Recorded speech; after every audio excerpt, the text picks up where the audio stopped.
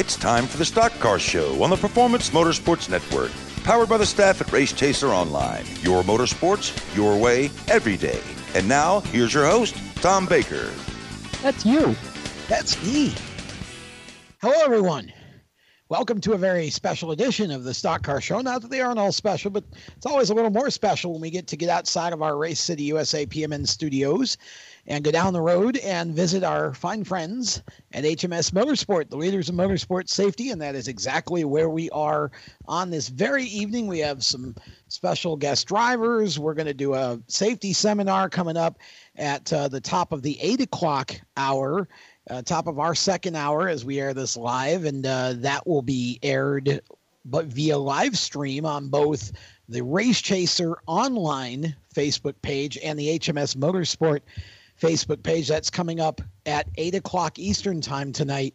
And it will obviously remain there afterward for people. If you can't make the live stream, just watch it later. But certainly happy to be on hand at HMS Motorsport again. Have Jacob Seelman next to me, the managing editor of RaceChaserOnline.com. We are joined via the Skype line by Cisco Scaramuzza and Rents Brown as well. And we've got a few drivers on hand here tonight. We're going to be talking to Harrison Burton in just a moment. He's a troublemaker. Yeah, we've got. We're going to be talking to Harrison. We've got Tyler Dayton. Going to be talking with him as well, and we've got Roy and Stanley Hayes, two local drivers trying to advance up the ladder, as is Tyler Dayton, and really Harrison Burton as well. But Harrison's a little farther up. We'll talk with all of them coming up momentarily. But first, Jacob and crew, we have. We've had so much news this week. I want to start just for a moment, though, with what you got on your screen right there, because we've got ARCA stuff going on at Chicagoland. So that team that Harrison won for earlier this season is doing pretty well. There's a tie-in for you. MDM Motorsports is on the pole. That was clever. Yeah, it was clever. We're good at this. We're really good at this. Brandon Jones in the number 8 entry for MDM. On the pole alongside Ty Majeski. The Scott 150 airing later tonight at Chicagoland Speedway. I believe that's on FS1, if I'm not mistaken. I think it is. It is. Tire pole qualifying going on. Actually, it's went finished. on. It's went on. With. It's done. It's done. They're on the pole officially. Points leader Austin Terrio going to start 7th for this one. And Christopher Bell in a Venturini car, 11th. He's doing double duty tonight and tomorrow. Also going to run the truck See Kyle race. Benjamin there, too. Kyle is 8th. Yeah, Kyle's 8th. Austin Terrio, the points leader. I did just say that. And Shane Lee, who should have had a win a couple weeks ago until somebody got in the back end of him. You know what they say, shoulda, woulda, coulda, didn't. Yeah, but who knows? Tonight could be the night. And Sheldon Creed, the gentleman who made contact with the aforementioned Shane Lee, is also in the race in the MDM car run. Anyway. So we got that going on, and we've had some news on the newswire. I want to concentrate on what came out today because kind of interesting stuff for me. With William Byron obviously moving up to Cup, that left a vacancy at Junior Motorsports for someone to fill, and that someone has now been revealed. It is none other than Tyler Reddick. A bit of a surprise to me because I had sort of thought he may stay in the Ganassi development chain, if you will, but a full-time opportunity with Junior Motorsports is certainly a great one. Well, and see, that's the problem. At the end of the day, unless Brennan Poole was going away, there was no full-time opportunity for Tyler Reddick to stay at Chip Ganassi Racing unless they were going to create a third car, which through multiple sources that I talked to the last month or so in the garage area told me point blank that was not going to happen. It was not in the cards at Ganassi. They're not going to kick Kyle Larson out for the races that he's able to run, and Tyler wanted to run for the championship. So this was the best move to try and further his career. And what better way, Rents, than to sign with, right now, the premier team in the series in Junior Motorsports. I like this move. I like Tyler's chances. And let's be clear. Yes, he only has 3 top 10s on the stat sheet this year, but he's had a lot of bad luck this year, a lot of crashes not of his own making, and he's been running in the top 10 a bunch. I just feel like the box score doesn't show his true potential and what he's really been capable of. Well, I mean, since he came into the NASCAR Camping World Truck Series, you have to think about the fact that he was so close there, too. The guy has a lot of talent. He just hasn't had the opportunity to really showcase it, and luck really hasn't been on his side. And the fact that he's running that 42 car as well as he has been are signs that, he can run in the Xfinity Series. Keep in mind the fact, too, he's with probably arguably the best team in the Xfinity Series that runs full-time for the championship. That 9 car, which, won with Chase Elliott before, and now it looks like William Byron's on pace to win the championship, Tom. I think Tyler Reddick has a lot going for him going forward. I think he's a guy that you have to look for the championship efforts, because right now Elliott Sadler's your points leader. Justin Allgaier won a race this year. That team is hot, and if you put the right pieces together, you might wind up in victory lane 1 or 2 times next season. That could very well happen. I think there's a very good chance of that happening. No number, no sponsor announced, no crew chief announced yet. That is all forthcoming, so we do not know if it will remain the number 9 or not, Cisco, but certainly a good opportunity for Tyler and quick resolution to the opening at Junior Motorsports for next year. Oh, absolutely. And also you have to consider the fact that Tyler's picked up 3 wins in his NASCAR Camping World Truck Series career, as well as a win in the K&N East Series. So, I mean, this is a guy, as Ren said, a guy who's run into a lot of bad luck, just hasn't had things go the way this is. There's no better option than to hop in what is one of, if not the most competitive car in that series, go out there for a championship. That's just screaming money to me right there. Well, not only that, Cisco, but what it comes down to, in my opinion, is not only a great opportunity for Tyler as far as getting a full-time shot in the Xfinity Series, but, Tom, you and I were discussing this earlier, it could, not saying will, but it could very well be the resolution that Hendrick Motorsports is looking for long-term. If Tyler can reach some of that potential that I believe he has in the Xfinity Series, there could be your answer in the Hendrick pipeline for what happens post Jimmy Johnson. Well, it's an intriguing thought for sure. I mean, it would certainly probably be fair to say that of all the drivers that will be in their pipeline next year, at this moment, he would be the leading candidate, because that Elliott Sadler is not going to be filling that role, and you wouldn't think that Justin Allgaier likely would either, and Michael Annett. I don't know that he's shown quite enough in Xfinity to warrant that sort of a thing, at least just yet. So you've got an opportunity here for Tyler to prove that he could earn that kind of an opportunity in a few years. Absolutely. If Jimmy even decides to retire at the end of his next contract, we don't know that that's going to happen. So I think it's a little early to speculate. I got the feeling when I was talking to him at the playoff media day Wednesday at the NASCAR Hall of Fame that was likely to happen at the end of this 2020 expiration date on the contract, but we'll just have to wait and see. My vote is that, if you don't have anything else to add to that, Tom, that we get Harrison Burton on here. I want to sneak one more quick thing in, just a quick little announcement here, because it ties in HMS Motorsport, which is where we are. One of their product lines is Schroet belts. Schroet is going to be on the side of Corey LaJoie's Cup car at New Hampshire later this year. Yes. And this will be the second time that HMS or one of its product lines has been involved. They were at Bristol as well with HMS in the car. Now Schroet Belt's going to be sponsoring Corey LaJoie at New Hampshire. We're really excited about that and happy for all of the folks here at HMS Motorsport. We'll talk more about that as it gets closer. We bring in Harrison Burton here because Harrison has been doing work this year, both in the K&N series and also in the truck series as well. Welcome back to the show, Harrison. Always happy to have you back. Yeah, it's always fun to be on. I'm good at talking to myself. So I can talking about yourself or talking to yourself, or both? A mix of both. Okay. Yeah. Well, he gets lost in his head a lot, so I think sometimes he just forgets feeling. The rest of us are here. 100% accurate. All right. So Tom mentioned it. Let's just get right down to the nitty gritty, because that guy that's been friends with you for a while, I guess, decided to stop being friendly because he took your points lead away. What the heck, Todd Gilliland? Well, you know what? We're here to compete, right? And, exactly. And we're friends and off the racetrack, but on the racetrack we're rivals, and that's kind of fun, right? And he's kind of been kicking our butts the last few weeks, and he's been on a tear, but ready to end it. We're ready to go to New Jersey and put an end to it, whatever it takes. We're there to win that race. And you do that first thing in the morning, right? Flying out Friday morning. That's right. Yeah. Gotta go do some more work, as you guys would say.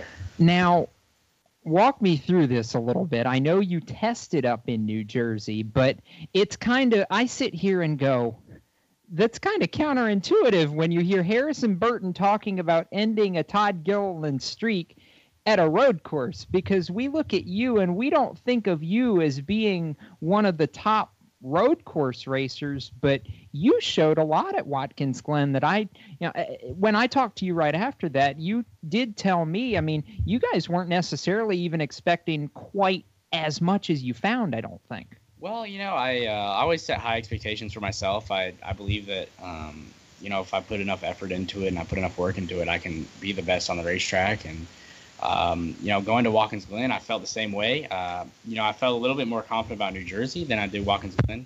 I think that just comes from success at Watkins Glen, even though we had some adversity. Ill-handling race car in the beginning of the race, got bad track position, had to pass back a few cars, and almost passed Todd on the last lap, but he threw a block, and so I couldn't quite get around him. And I feel like we made a good comeback there, but I feel like I'm an underrated road course driver. I feel like I can go out and get it done at any time. So we got to beat a good one, Will Rogers, but we're gonna make it happen. Yeah, Will could be an interesting piece to this puzzle in that race, and we're going to talk more with Harrison Burton. We've got Roy and Stanley Hayes, Tyler Dayton to talk to as well. Of course, a big seminar coming up shortly, safety seminar, helmet safety, the topic tonight from HMS Motorsport. We will continue with more of the Stock Car Show live from HMS Motorsport in just a moment on the Performance Motorsports Network. You own a performance car and you know how to drive, but you want to learn real performance driving. Well, Bunky, get that car off the street and onto the track. Summit Point Motorsports Park, the Mid-Atlantic's premier road racing facility, located just over an hour from D.C. in nearby Summit Point, West Virginia, is the place to go. And you'll find that Friday at the Track is going to give you what you need. For less than a monthly car payment, you can attend this regularly scheduled one-day instructional event in your street car on one of Summit Point's 3 world-class road racing circuits. You'll receive classroom instruction, skid pad instruction in their cars, including front and rear skid control, and 4 20-minute in-your-car instructional sessions from a professional instructor. Have fun, go fast, and really learn how to drive. Call 304-725-8444 for class schedules and details. That's 304-725-8444. Friday at the Track at Summit Point Motorsports Park. Green light. Hey girl, school zone. I'm getting hungry. Car changing lanes. You want to meet me for pizza? Stop sign. Intersection clear. Yeah, street. Pizza sounds good. Ball in street? Girl in street! It's hard to concentrate on 2 things at once, like texting and driving. Stop the text, stop the wrecks. How will you stop texting and driving? Tell us at stoptextstopwrecks.org. Brought to you by the National Highway Traffic Safety Administration and the Ad Council. Here's an important message from RAD and this station.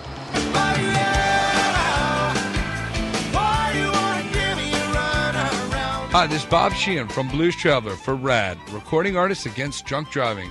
I like to party just as much as the next guy, maybe even more, but the one thing I won't do after I've had a few is get in the car and drive. Don't blow it. Always choose a designated driver. Remember, music lives, and so should you.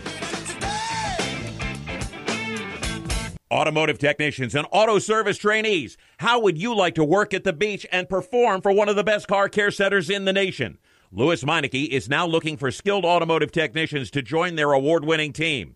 If you're a gearhead that knows his or her stuff, or a young up-and-comer that has the motivation and drive to succeed, then you need to make this call today. 302-827-2054. Louis Meineke Car Care Center, located in beautiful Lewis, Delaware, offers a highly competitive compensation plan, great benefits, a flexible schedule, and did we mention that you're going to be working at the beach? Plus, there's a signing bonus for the right candidates. Technicians must be ASE certified and have a minimum of 6 years experience. Beginners advance at your own pace in one of several entry-level positions. But whatever you do, don't wait. These jobs will go fast. Call Tim at 302-827-2054. That's 302-827-2054.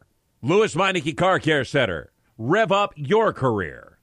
but I would walk 500 miles. Hi, I'm Ben Rhodes, and you're listening to the Performance Motorsports Network, the voice of motorsports. Welcome back to a special edition of the Stock Car Show. We are live from HMS Motorsport, the leaders in motorsport safety. Visit them online at hmsmotorsport.com. And we've got Harrison Burton with us. Harrison, definitely an interesting time of year for you. You've had a big season in the K&N series. You've spent a little time in the trucks. To this point in the season, are you satisfied with where you're at, or how do you feel about your season so far? It's been a good season. I'm not satisfied by any means. I want to win. What do I got? I got 6 more. I want to win 6 more races. I got 6 more races to win. So I gotta go out and I gotta do my job. And got 2 more K&N races. Got a truck race and got 2 more super late model, or 3 more super late model races. So I was gonna say your math was a little faulty there for a second. Yeah, a little bit, but I got it sorted out. I'm not very good in math.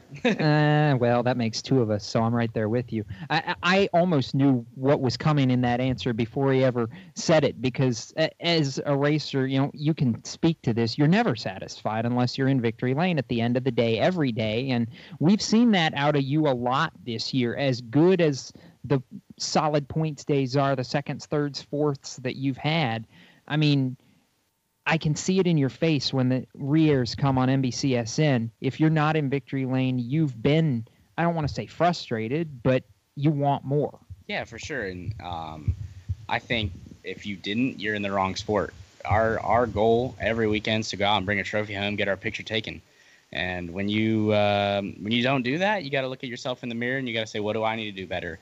You got to go out and try and do that better the next week. So, you said I wasn't frustrated, but I am. I'll be honest. I'm a little frustrated when I don't win because I expect high things out of myself and my team, and I know we're capable of it. So sometimes it is frustrating when you don't get in victory lane. But like you said, the points days are good, but I want to win.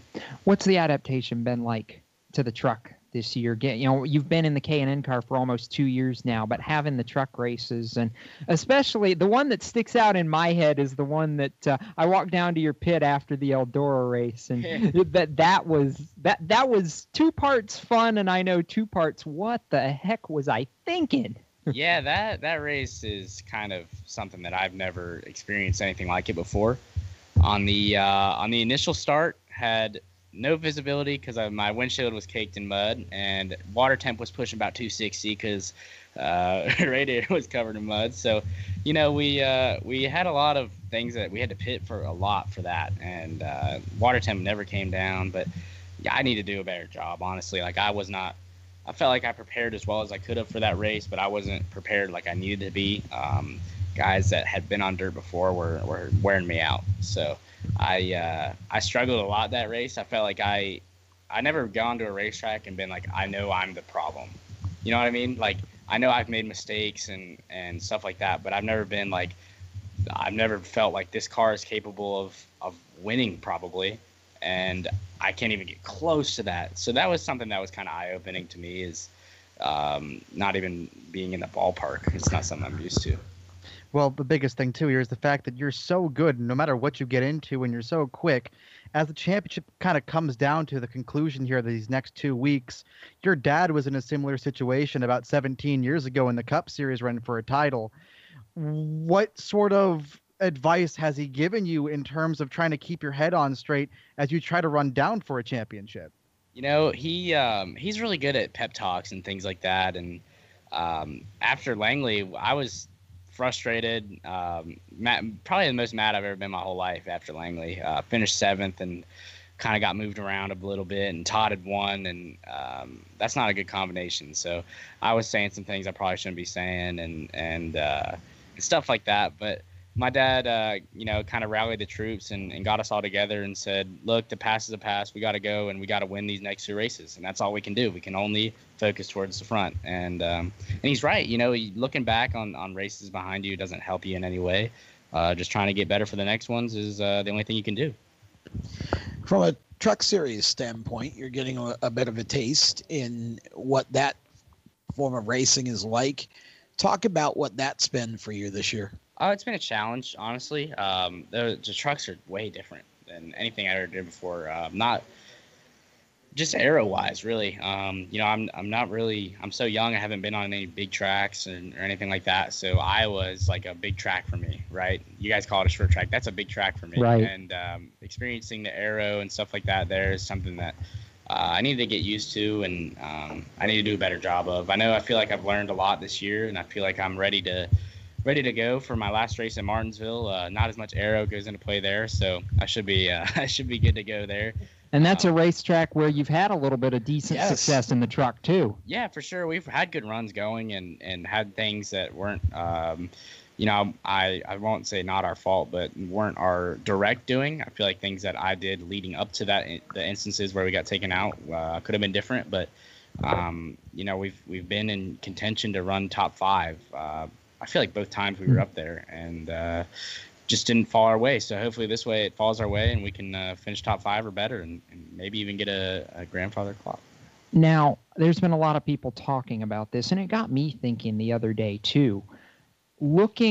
Obviously, you don't really look too hard at next year until you finish off the championship this year and see how that falls.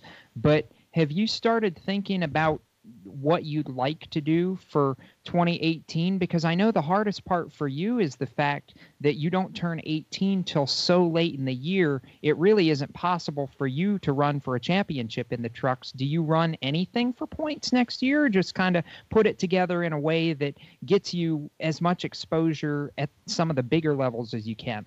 That's a good question, because I don't think there's a right formula to that. It's kind of hard. Like I'm sitting here and I'm running out of time to figure it out, but I'm not 100% sure what I want to do next year. I don't know if I want to run for a championship. I don't know if I want to bounce around between K&N and ARCA and trucks. I'm not real sure what I want to do. I know I can't run for a championship in trucks. And really not in ARCA either. No, not in ARCA either. So the only thing I could do is go for K&N championship, and I'm not 100% sure if I want to do that or not. I felt motivated after last year. I had a pretty bad year, and I wanted to come back to her. I wanted to go and kick some butt and win some races, and I've won some races. I got a championship still to win, so hopefully we can. After I remember at the banquet, I had a 7th place trophy, and I don't know where it is anymore. But no, I was watching Justin Haley give his speech, and I wanted that to be me, and so 7th I wasn't satisfied with, and I wanted the big trophy. So I want to go out and get it done. Now, looking ahead also to Dover, and the fact that we tie into the Camping World Truck Series, that both you and Todd both ran Dover this year, what sort of things can you take into that race that you learned about the track going into the championship race? I mean, yeah, it's going to be the fall time of the year, and it's going to be cooler temperatures, and the track's going to be grippier, but what sort of things have you learned that you can take into that race, since Dover is such a hard track to master? Yeah, that's true. It's a really tough racetrack, and you go in a truck and you feel like you're going a million miles an hour compared to a K&N car, and I feel like that'll help me, just being able to step back, and I feel like I'll be able to push the car harder, knowing that I've been going around that place at faster speeds, and now I can step back in a K&N car. Like you see Cup guys excel in Xfinity cars because they've been going so much faster in their Cup cars, and they step back to Xfinity and can excel. So hopefully it's the same effect from truck to K&N. I feel like it'll be similar, but we just got to see. Has it been fun being able to race Todd, who's one of your really good friends off the track, the way you have for the championship this year? I know somebody pointed it out on Twitter after the Thompson race earlier this year, how cleanly you guys raced against one another for the latter stages of that race. And even in the comments that you guys made in the media center after that one, it just seemed like that was really the one that cemented it, how much respect you two have for each other, not just off the track, but on it as well. Yeah, I think, Todd, I've raced Todd since I was a little kid in quarter midgets. So, I've kind of learned how Todd races. Todd has learned how I race, and we respect each other, I feel like. And it's been a lot of fun to race against him. He's a really good race car driver, and he's a challenge to beat. He wins in K&N East and West pretty regularly, and that's hard to do. It's really hard to do. So he's a talent, but my job is to beat him. So I got to do whatever I can do to beat him, and I feel like I'm talented enough to do it. I feel like I'm driven enough to do it. It's just a matter of going out and doing it. So it's been fun, but I'd like to. It's getting a little bit more serious now. Coming to the end, I'm getting more and more kind of focus mode, like LeBron James playoff mode. I hope I have a end of the season like LeBron would have. Are you two playing mind games with each other yet? No, it's kind of been radio silence, honestly.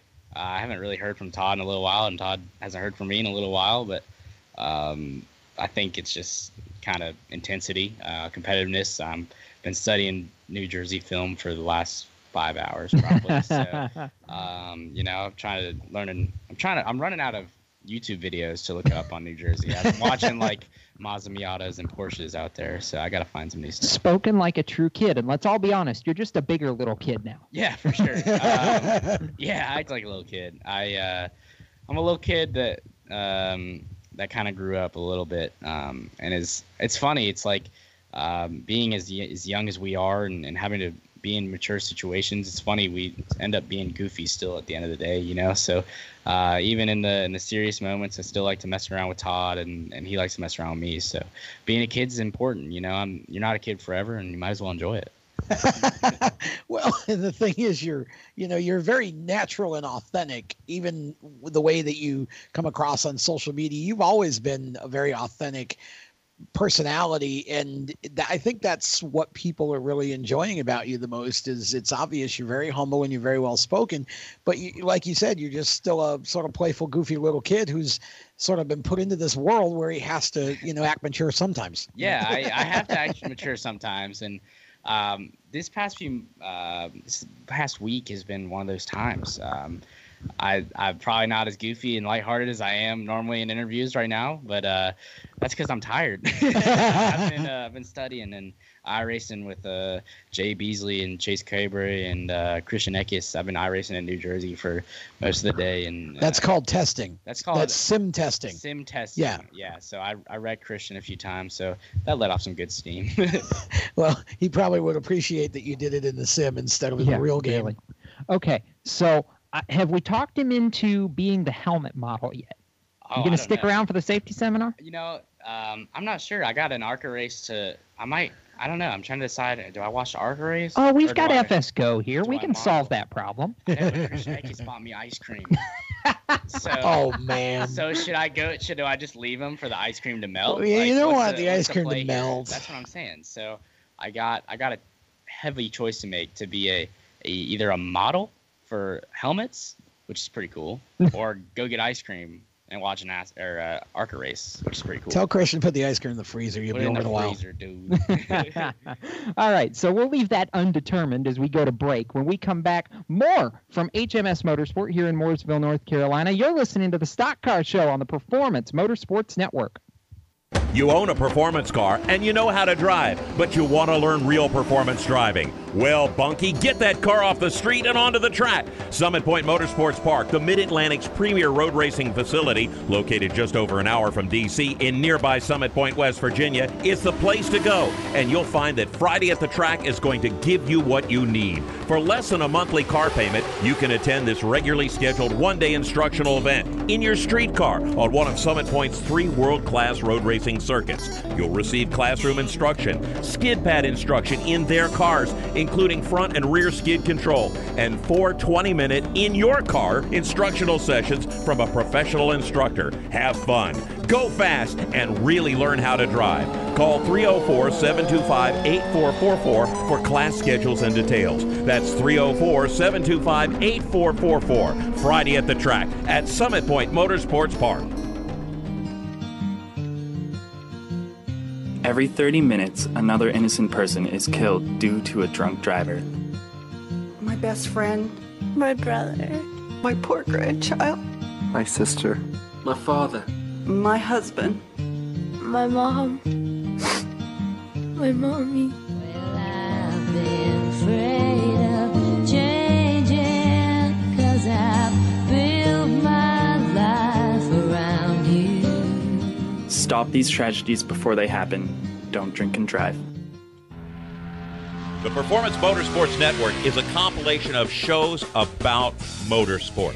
From technical to controversial to just fun, everything you like about racing and gearhead stuff is right here on one internet channel. The Performance Motorsports Network. Tell your friends about it.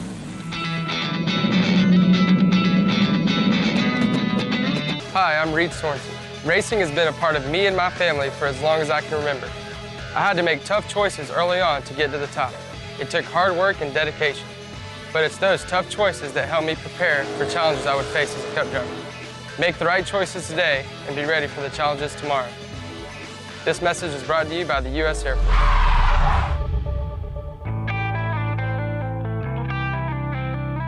Hi, I'm Chase Cabrey, and you're listening to Race Talk on the Performance Motorsports Network. Now, back to the show. Welcome back to HMS Motorsport, which is where we are doing the show from tonight. And Harrison Burton just happened to hear that re-entry from Chase Cabrey and said, hey, I wrecked him too on the sim at New Jersey. That's what those kids do. They're sim testing in New Jersey and just having a good old time. And what we are doing right now is the Stock Car Show here on the Performance Motorsports Network. Safety seminar coming up shortly. And that will also be on Facebook Live. So we'll give you a little bit of a warning here. That'll be coming up in about 30 minutes from now on both the Race Chaser Online Facebook and also the HMS Motorsport Facebook page. We have got two young drivers right now with us. I was about to say in the studio, but our makeshift studio, which is the conference room here at HMS Motorsport. And Stanley Hayes, 10 years old. Roy Hayes, his older brother, 14. Middle brother George not here tonight, but we've got oldest and youngest of the three racing Hayes Motorsports teammates. And we'll start with Roy because Roy, you have had quite a season for yourself in the late models first. I guess I want to say full season. Is that accurate? You've been pretty much running them all year, and I don't think you really ran a full year last year, did you? Yeah, it wasn't a full year. We ran kind of hit and miss. Yeah, we ran about, we ran like the last 2 months of the season. Yeah. And that was all just in like limited late models, stuff like that. Just getting our feet wet, that deal. And then at the beginning of this season, we ran a pro car with Pass, and we ran a couple Cars Tour races thus far. Yeah, and you've done well particularly at Caraway in the late model stock too. I think you've got 3 wins. Yeah, I believe 3 wins so far. You've really had a nice first full season. And does it help you to bounce back and forth between the pro late and the late model stock, or does that kind of confuse you at all? Because I know they're similar yet very different. The super late model type cars really are sort of like big go-karts. They turn very easily, and you can carry a lot more speed into the corner than you can with the late model stocks, I think, right? Yeah, I think the late model stocks are good for confidence, just because I've kind of got them to the point that I can go out and I can run up front where I'm still trying to learn with the supers. So I'll usually race those just to keep my confidence up. So whenever we go out and race supers, I feel like I can do the same thing as I can in the stock. Well, and again, kind of 2 different cars. So I think probably repetition and experience pays off for you, right? As you get more time in both, you'll naturally get better. Yeah, I could definitely tell from whenever I stopped racing the stock late model and started racing the supers, then whenever I came back to the late model stock, I was definitely a lot better. Stanley, you are 10, and you are racing a combination of Bandoleros, and you have been running some Mini Outlaw stuff, but not as much, I guess, this summer as maybe in the past. You're running mostly at Concord right now, the Bandolero, right? Yeah, we've been running there just a little bit more than Millbridge. We stopped like a little while ago racing Millbridge. Okay, so you're focusing mostly on the pavement stuff then, at least for yourself. And I know your middle brother George running a Legends car this year for the first time as well, and getting some seat time in that as you guys try to follow Roy up the ladder, so to speak. You seem to have gained an awful lot of confidence in the Bandolero this year from last year. I mean, I watched you at the shootout, and maybe not quite as much luck this year as you might have had last year, but you were fast and just really looked like a driver who understood the game a lot better than, last year there at the shootout. Yeah, we had some rough races there at the summer shootout. and I think we actually only finished 2 or 3 races. Yeah. Yeah, your luck was it. You were overdrawn at the luck bank this year a little bit, but you were definitely fast. I mean, do you feel like the whole picture of the racing game's kind of coming together for you a little bit more now than it was? Yeah, we've been doing a lot better than the summer shootout this year. Yeah, it's the shootout's kind of hit and miss, and I know you got a win at the shootout this year, Roy, and you weren't even supposed to be running the shootout when it started. You kind of just, hey, there's a car there, I think I'll jump in, and boy, you had some really good runs this year at Charlotte. Yeah, that was kind of a whole nother deal for me. It was never planned to be like that. It was always, I was going to go and break in some tires. At the time, we were racing for Kyle Beatty, and I was just going to break in some tires for him, and then I went out and practiced, and I happened to be a little bit better than I thought I was going to be, and I was like, hey, this is kind of fun. I'm going to try this out, run maybe a couple races this season, just see how it goes, and I ended up running the last 8 rounds of it. Yeah, and you really, again, had some great success. I mean, it was interesting, again, from last year to this year. So much of that is kind of wrong place, wrong time. I mean, you get swept up in things, accidents, whatever, but again, both of you just appeared to be so much faster and more confident and comfortable in what you were doing there this year. Yeah, it was, for me at least, it was more about just knowing when to make a move at the right time. And last year, I mean, I made a lot of good moves, but I was always just in the wrong place at the wrong time. And this year, things happened to work out a little bit better. We kind of just figured out the track, and that's kind of a track that you either know or you don't, and eventually everybody gets to the point where they can learn. And it just took me that first year just to really get a grasp on things, and then this last year went pretty well for us. Do you feel like maybe the time that you had in the late model prior to the shootout helped you a little bit too, just from a confidence standpoint? It's like, well, if I can run up front in the late model, I surely can do it here in the Legends. Yeah, I think that in a way it helped. In a way, they're a whole nother ball game just because the amount of laps, and you're not really saving your stuff. And I mean, you don't want to get too aggressive in a Legend car too quickly. You don't want to wreck out or anything.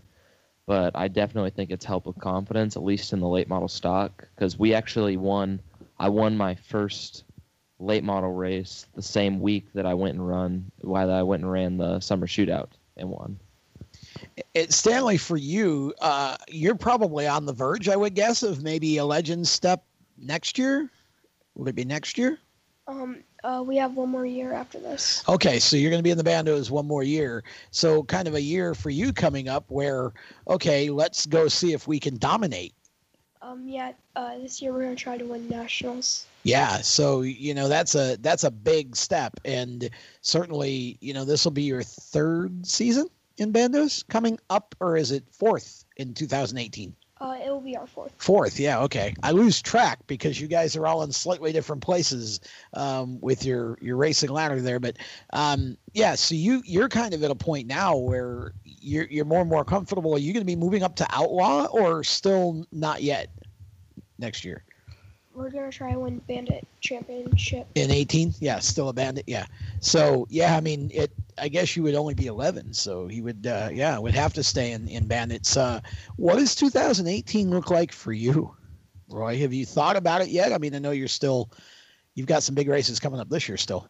Right now I'm really focusing on what I've got coming up this year, but I've definitely thought about 2018, and I think it'd be reasonable just to keep trying as hard as I can. And this year's mainly been about just keeping focus and kind of just developing the skills I need for next year whenever we start running some of the bigger races.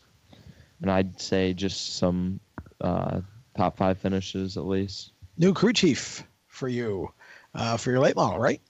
Yeah, Kevin Hollenbach is with us now. We were previously with Kyle Beatty, but things just didn't work out the way we were looking, and we ended up switching over. And so far, everything's been great. We haven't really ran too many races with him yet, but so far everything's been really smooth. And I think Kevin was with Harrison Burton, wasn't he, at one point? Yeah, he was. That's who he was previously with. Yeah. Yep. So, a little bit of a connection to our first guest tonight, Harrison Burton. But what have you got coming up with the late model? What are your bigger races you're going to try to hit before the end of this year? I think the biggest one we're going to run so far, it's a 300-lap race at Hickory. I'm not 100% sure the name of that one. Mason-Dixon Meltdown, maybe? Yeah, That's the big one at the end of the year. Yeah, that's going to be a crowded field. It's a 15,000 to win race. Going to be on MAV TV, and probably 50 cars. I wouldn't be surprised to see 50 cars there trying to qualify for that. So a big step for you, and in the late model. And are you doing anything right now outside of the late model, or are you just focusing on that? Outside of the late model. Well, I was going to run my Mini Outlaw in the open division. We were going to run the fair, but I never ended up getting out there for that. I was kind of focusing on testing and just staying kind of in that mentality of the late model stuff. And I think next year, I think that'll be the only thing we run is just focus on. I don't think we'll do any more stock late model. I think we've kind of got everything we can get out of that. We're kind of at a standstill. So I think we're just going to try and do our best next year in the super late models. Well, you've definitely come a long way. I mean, I'm impressed, honestly, with the step that you've made this year, and Stanley as well. Just being able to get out there and be comfortable, and you seem to be really enjoying the late model also. Yeah, thank you. But I mean, yeah, it's a lot of fun. We've ran some pretty big races this season. We've ran all the pass races, and right now I'm leading in rookie points, and it's been a lot of fun. We got to do a lot, run a lot of races, and I've learned a lot. So, well, we appreciate both of you dropping by and being on the program. A couple of Mini Outlaw carts out there that belong to you guys, and appreciate that as well. We've got the seminar coming up shortly, so hopefully you guys will stick around and be a part of that with us as well. Roy and Stanley Hayes, 14 years old, Roy Hayes, and 10 years old for Stanley, two local racers trying to climb the racing ladder and making good progress in 2017. More to come on the Hayes Motorsports story as we get through the rest of this year and into next season. With that, we step aside. When we come back, we are going to hear from Kyle Souza, the New England Race Report, coming up as we continue from HMS Motorsport here in Mooresville, North Carolina, the leaders in motorsport safety. Visit their website at hmsmotorsport.com or either of their two locations here in Mooresville or Danvers, Massachusetts. The seminar coming up in about 15 minutes at the top of the hour, 8 o'clock, Facebook Live, Race Chaser Online, or HMS Motorsport. And, of course, in between, when we come back, the New England Race Report with Kyle Souza. We'll be back in just a moment here on the Stock Car Show, presented by HMS Motorsport on the Performance Motorsport Network. Do you love the sound of high revving motors and the smell of burning rubber? Do you want to get your car sideways right at the ragged edge of control? If you've always wanted to try drifting or learn to improve your drifting skills, Summit Point Motorsports Park, the Mid-Atlantic's premier motorsports facility, has the expert instructors and the specialized track to teach you how to drift and the skills necessary to drift competitively. From skid pad to open sessions, Summit Point Motorsports Park has the safe and open environment that allows drifters of all skill levels, new to intermediate, to get sideways and smoking. With a focus on safety and the skill set necessary to drift competitively, Summit Point Motorsports Park's Drift Nirvana is just the thing for you. Call for your reservation today, 304-725-8444. Or for more information, go online, summitpoint-raceway.com, or you can email them at office@bsrinc.com. Drift Nirvana, getting you sideways the right way. HMS Motorsport is the leader in motorsport safety. HMS serves the majority of Monster Energy NASCAR Cup, Xfinity, and Camping World Truck teams, many IndyCar and IMSA WeatherTech teams, as well as countless SCCA and club-level racers and driving enthusiasts throughout North America, featuring world-renowned brands like Stilo helmets, Schroep belts, Adidas suits and shoes, HJC helmets, Orca driver gear, Lifeline fire systems, and even Racecom radio kits. HMS representatives are experts in their field and focused on only one thing: making your track driving as safe as possible. With locations in Mooresville, North Carolina, and Danvers, Massachusetts, the staff at HMS is always ready to take the time and help you find the right product for your safety needs. Don't settle for second when it comes to motorsport safety. Stop into HMS Motorsport. Visit them on their website at hmsmotorsport.com or send them a message on Facebook and tell them the folks from PMN Radio sent you. What an awesome game. What's up with your car? I don't know. It won't start. How are we getting home? Chill. My parents signed me up for the roadside assistance from Lewis Meineke. It was free with my oil change. They'll come and get the car started or get us home and tow the car to the shop. Good to know. With my driving, my parents never know what to expect. When you join the Meineke Car Care Club with a $35 preferred service, you get 4 free months of roadside assistance, including tire change, battery jump, lockout service, towing, and more. Contact Lewis Meineke, located on Route 1, or call 827-2054.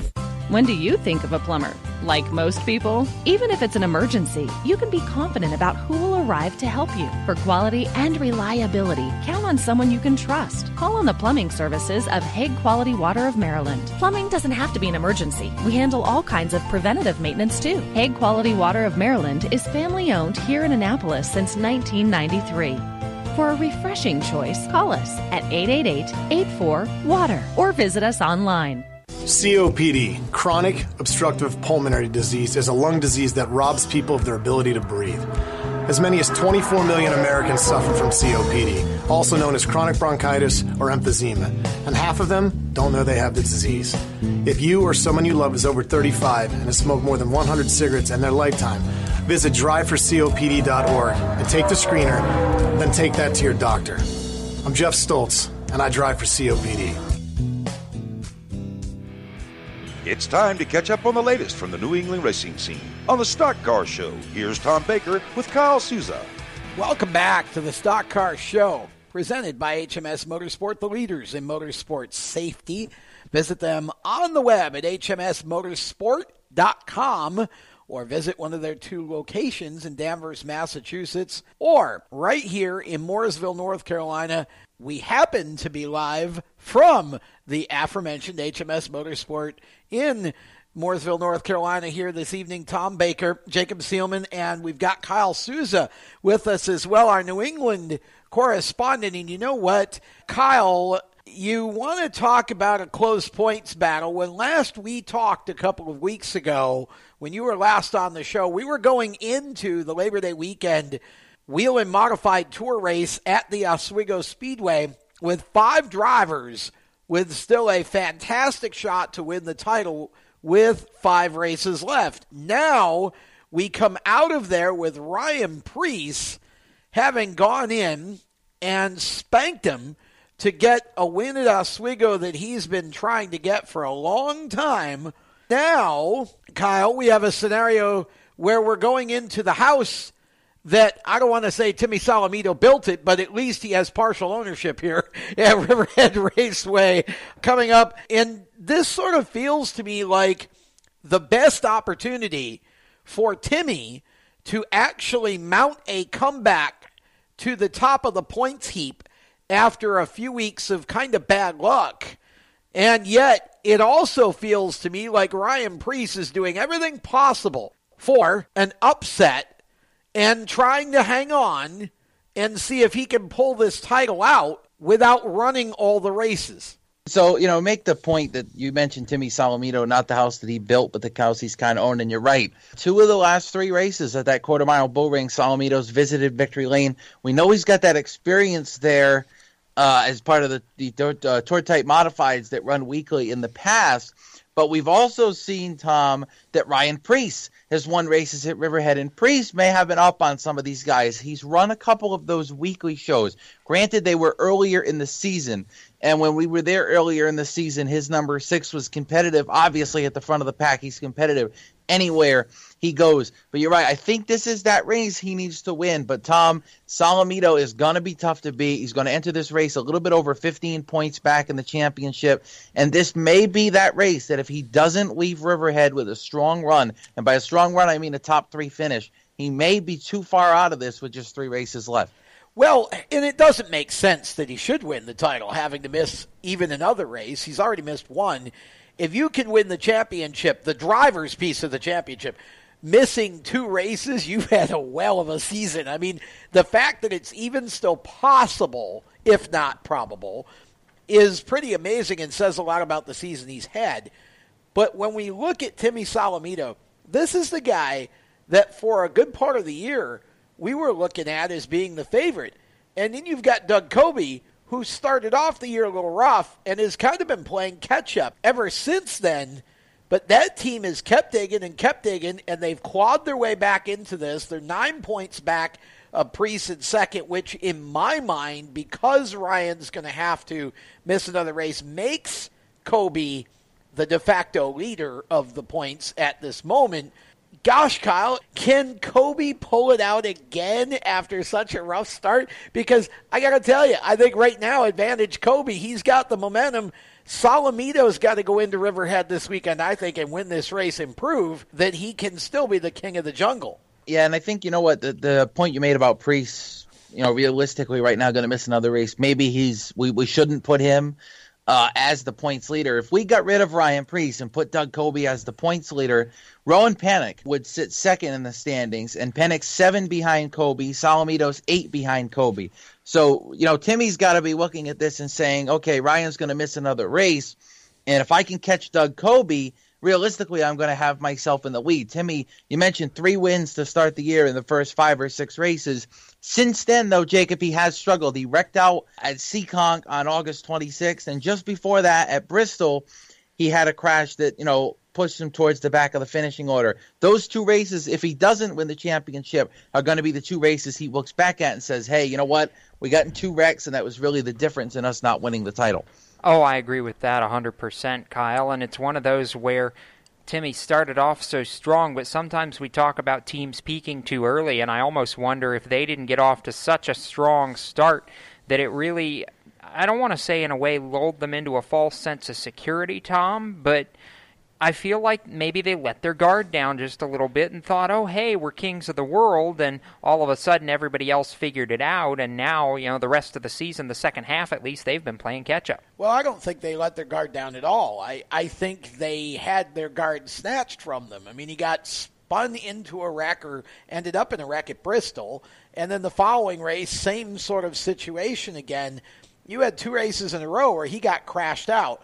And yet he was still able to make enough of a comeback at Bristol to at least minimize the negative effect of that particular crash. So being caught up in other people's messes is just luck. It's not letting your guard down. And I think Timmy Solomito, Kyle, is in a position here. If he's going to do it, though, I think he does it at Riverhead. If he comes out of here and does not have the points lead and does not win this race, or at least run very competitively for the win, I don't see it happening for Timmy. Yeah, I agree. He's going to need Coby to finish 3rd or 4th in that race and him win and let him come close to Coby, where he and Coby are separated by 2 or 3 points going down to the stretch of the season. Jacob, when we leave Riverhead, we're heading for New Hampshire, which obviously we all know is a wild card.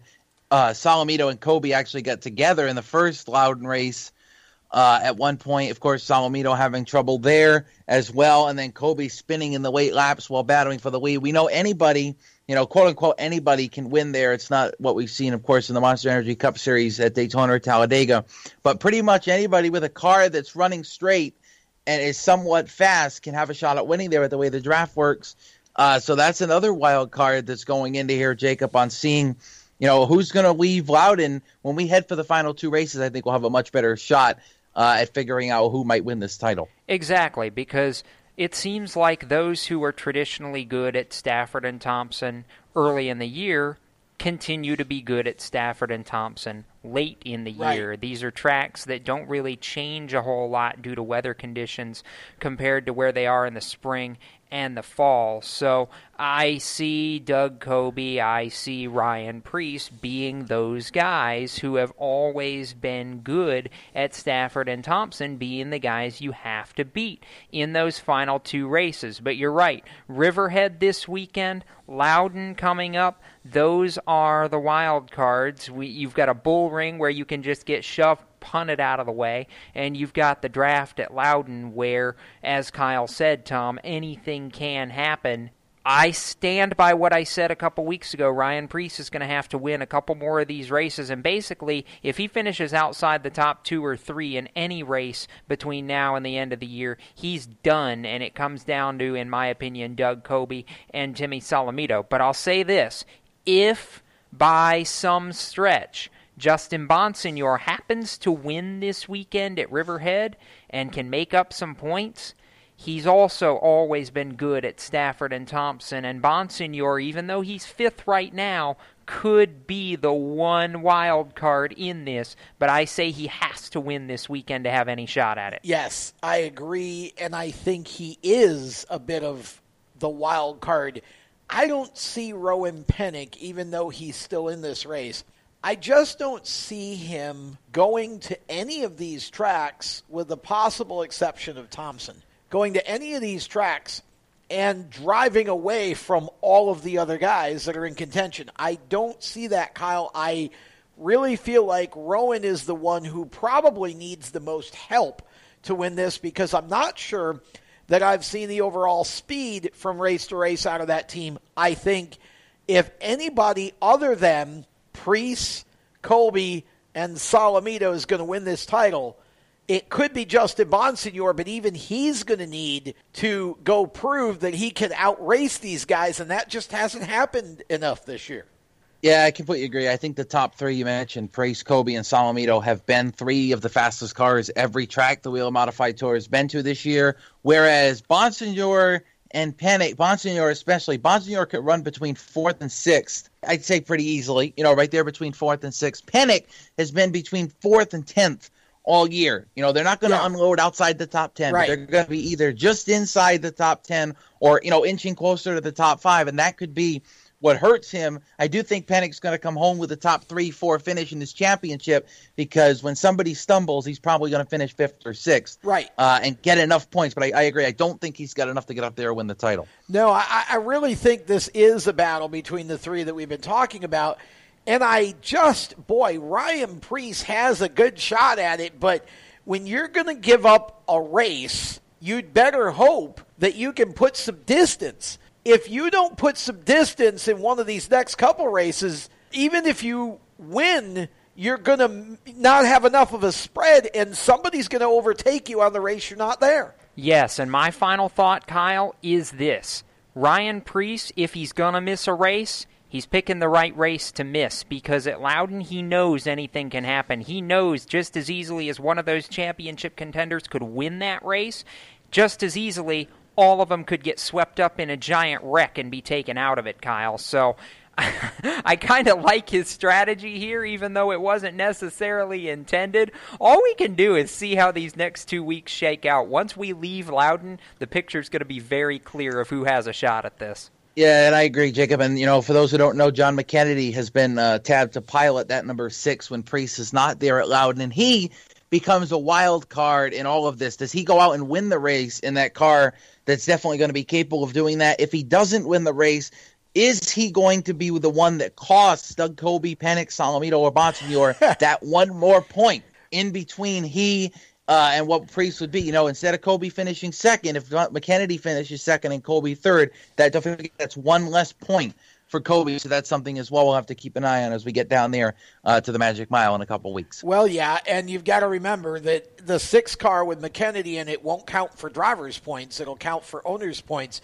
So I'm not sure that there's a real way that Preece can win this, other than if those 2 guys, Coby and Solomito, stumble, but we'll see. It's going to be real interesting right down to the wire for the Modified Tour. Kyle Souza, thanks for being on the program tonight. We look forward to catching up with you next week to wrap up what happened at Riverhead. We step aside from HMS Motorsport here in Mooresville, North Carolina, and we will be back. We've got a safety seminar coming up shortly and a lot more to talk about as the Stock Car Show continues live from HMS Motorsport right after this on the Performance Motorsports Network.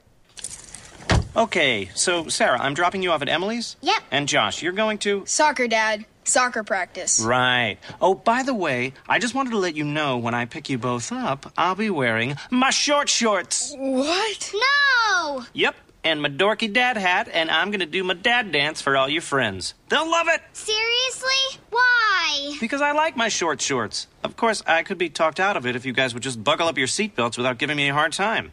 It's important to get your kids to buckle up for safety, no matter what it takes. And sometimes, all it takes is your parental powers of persuasion. Okay, we're buckling up. See, all buckled. Good choice. I'll just have to do my dad dance at dinner time. What? No! Do what you have to make sure your kids are wearing their seatbelts, even on short drives. Never give up until they buckle up. A message from the National Highway Traffic Safety Administration and the Ad Council. Visit safercar.gov/kidsbuckleup for more information. Parents, your son or daughter has had their license for a while now, but you want to make sure they're prepared for any situation they may face on the road. High school driver's ed doesn't teach them to drive defensively. They need to be prepared for any highway emergency. For less than a month's insurance, and a whole lot less, BSR instructors at Summit Point Motorsports Park in nearby Summit Point, West Virginia, will teach your son or daughter how to respond instantly and positively to unexpected situations on the road. BSR's specialized accident avoidance training teaches swerve to avoid maneuvers at highway speed, ocular driving, which focuses driving attention on ways to avoid accidents, vehicle dynamics and feedback, skid control and skid recovery, threshold braking on straights and progressive braking on curves, and off-road recovery techniques. This is stuff driver's ed simply doesn't teach. So call BSR today, 304-725-8444. Give your kid the skill set needed to drive safely and responsibly on the highway. That's 304-725-8444. This is a test to find out if you know it all when it comes to children. Name one of the leading killers of U.S. children age 1 to 13. What's the best way to protect children in a car crash? At what age and size should a child start using a booster seat? Don't assume you know it all when it comes to car seats for your child. Go to safercar.gov/the-right-seat and know for sure. Brought to you by the National Highway Traffic Safety Administration and the Ad Council. Hi, I'm Noah Gregson, and you're listening to Race Talk on the Performance Motorsports Network. Now back to the show. Welcome back to a special edition of the Stock Car Show as we broadcast live from HMS Motorsport in Mooresville, North Carolina, the leaders in motorsport safety. You can visit them on the web at hmsmotorsport.com or stop by either of their two locations here in Mooresville, North Carolina, or up in Danvers, Massachusetts. Tonight is the second of our special three-part series with HMS Motorsport, where we bring the show out and we broadcast live from location, but also we do a safety seminar, which, of course, we're coming to you live via Facebook Live. And we've got Joe Marco going to talk helmets. We talked last time about seat belts. We're going to talk helmets tonight. And, Joe, I'm just going to hand it right over to you and let you do your thing. Tom, thanks a lot. It's great to be here. We're happy to have you, and happy to have you bring all the great drivers that you've been able to interview tonight. We'll get a few more for the next time. It's always a pleasure. So what we're going to do today is we're going to talk about helmets, and we're going to talk particularly about proper fitment of helmets. A lot of people will go out and buy a helmet that they'll say, oh, gee, I really like that Stilo helmet, or I like that Schubert helmet, or I like that Simpson helmet, or I like that Arai helmet, and I like a particular model. But what you really should be doing is looking at what helmet fits you the best. You can spend a huge amount of money on a helmet that looks cool, but if it doesn't fit you properly, it's not going to do the proper job. It's very important that a helmet fits you properly around the head. It should be tight. You should feel contact all the way around your head. It should pinch your cheeks so that initially when you get that helmet, the foam in the cheek pad here is pretty soft, and as you get moisture in it, it's going to actually compress to fit your face a little bit better.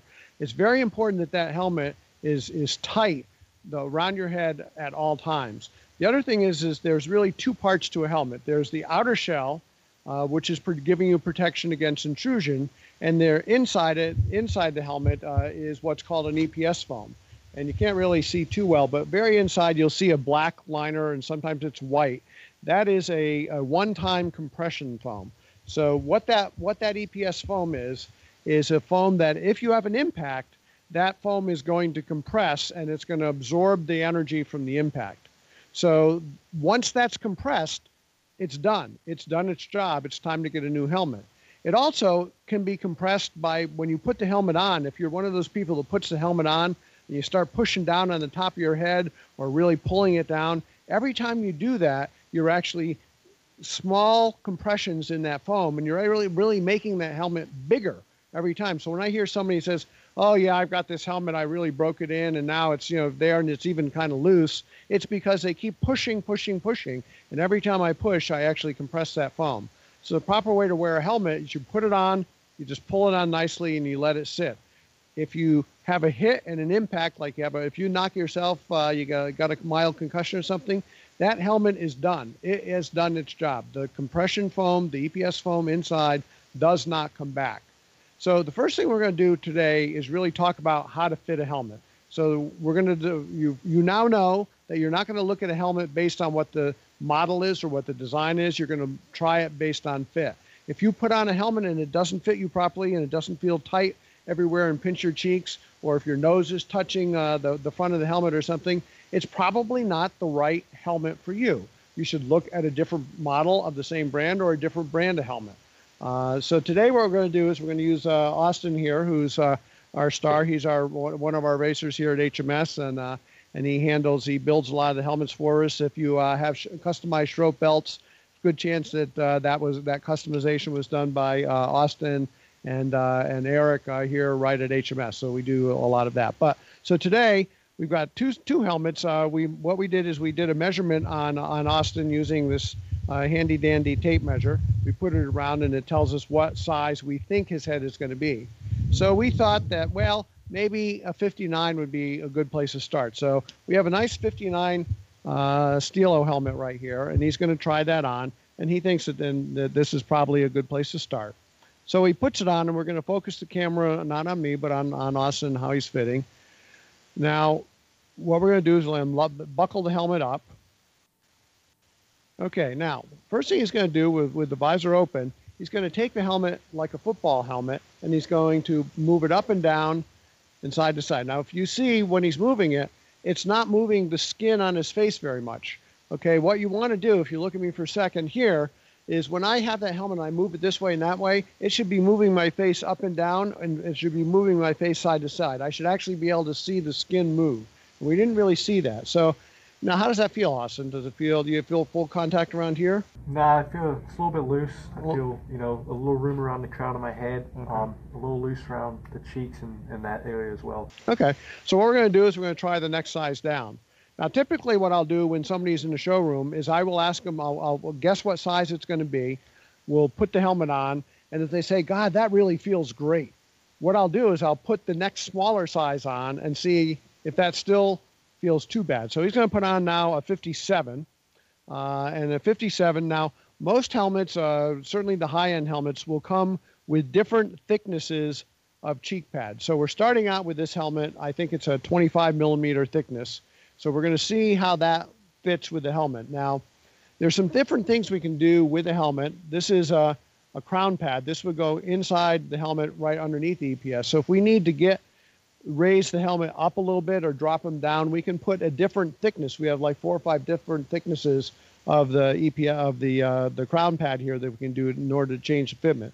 So now he's got this on. Now if he moves it, okay, you can see if he moves it up and down, he's moving the skin on his forehead a little bit, but it's not really doing much on the cheeks.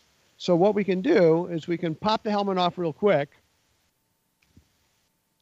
and he can do a real quick change on the cheek pads. Now, why he's doing that, I'm going to talk about a little bit of other things. So with the Stilo helmet and with some other helmets, we have some nice little things that we can use. So I mentioned already the crown pad. So what the crown pad does, that's going to sit just under the top of the helmet, and the different thicknesses will allow the head to move further into the helmet or keep it down a little bit. But that's going to optimize the fit at the top, okay?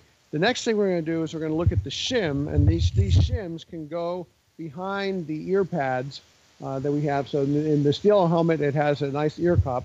Behind the ear cup, there's a little piece of Velcro. We can stick a pad on that, which is going to push this closer to the ear, okay, which is going to reduce the noise. It's going to help with the noise. So some helmets have this kind of things in order to get the fitment properly. So he's got the cheek pads now in. He's going to stick the that, and you'll see how much tighter it's going to be on his chin. Cheeks, sorry. All right, now he's got it on. Now if he quickly buckles it up.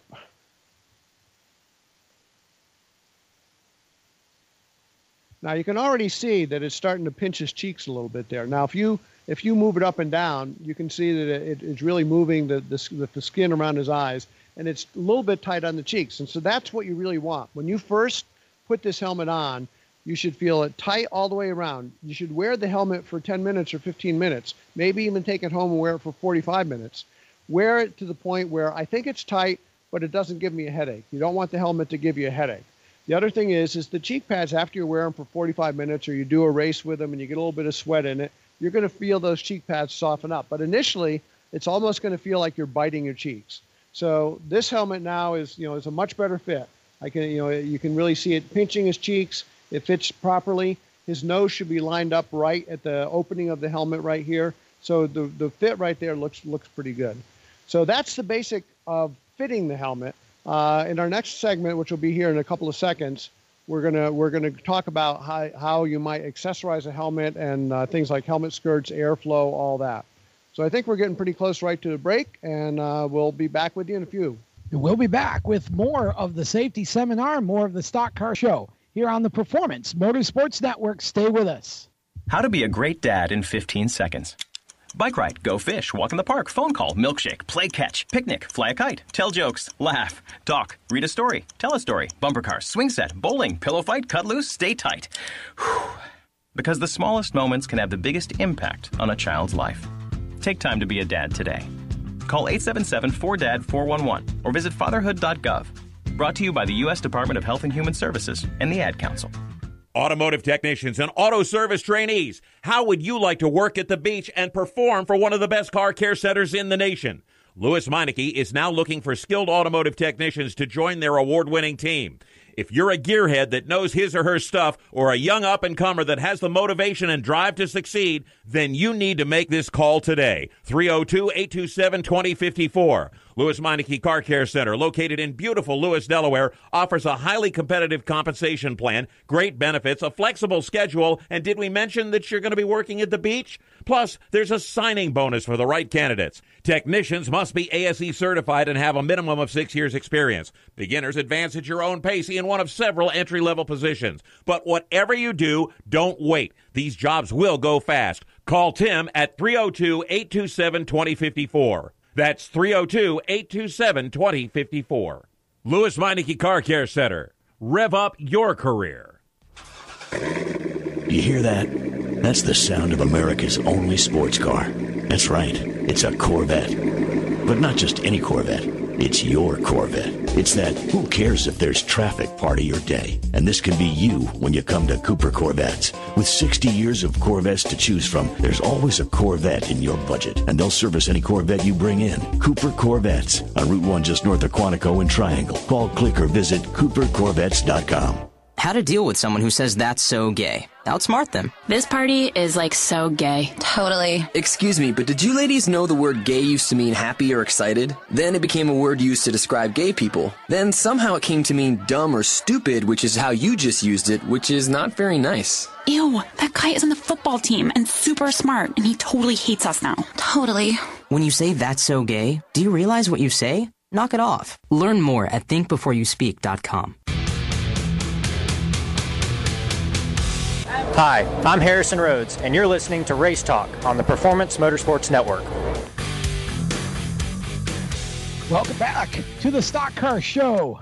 Special edition tonight. We are broadcasting live from HMS Motorsport, the leaders in motorsport safety, their Mooresville, North Carolina location. I've got Joseph Marco with us, and Joe has been talking about helmet safety and proper fitting of a helmet for the last 10 or 12 minutes or so. And again, remember, this is being streamed live on both the Race Chaser online Facebook page and the HMS Motorsport Facebook page as well. If you want to watch this, we've got about another 10 minutes left. Joe, I'm going to turn it back over to you. Great. Thanks a lot, Tom. All right, now we might have a couple of minutes at the end of this session, so if you have any questions on helmet fitment, if you post the questions, they'll come up for us, and we'll try to capture them and answer them right at the end of the session. So the next thing I want to talk about, we talked about fitment. We talked about what the importance of the outer shell, which is for intrusion, and the inner liner, which is for protection from concussive protection.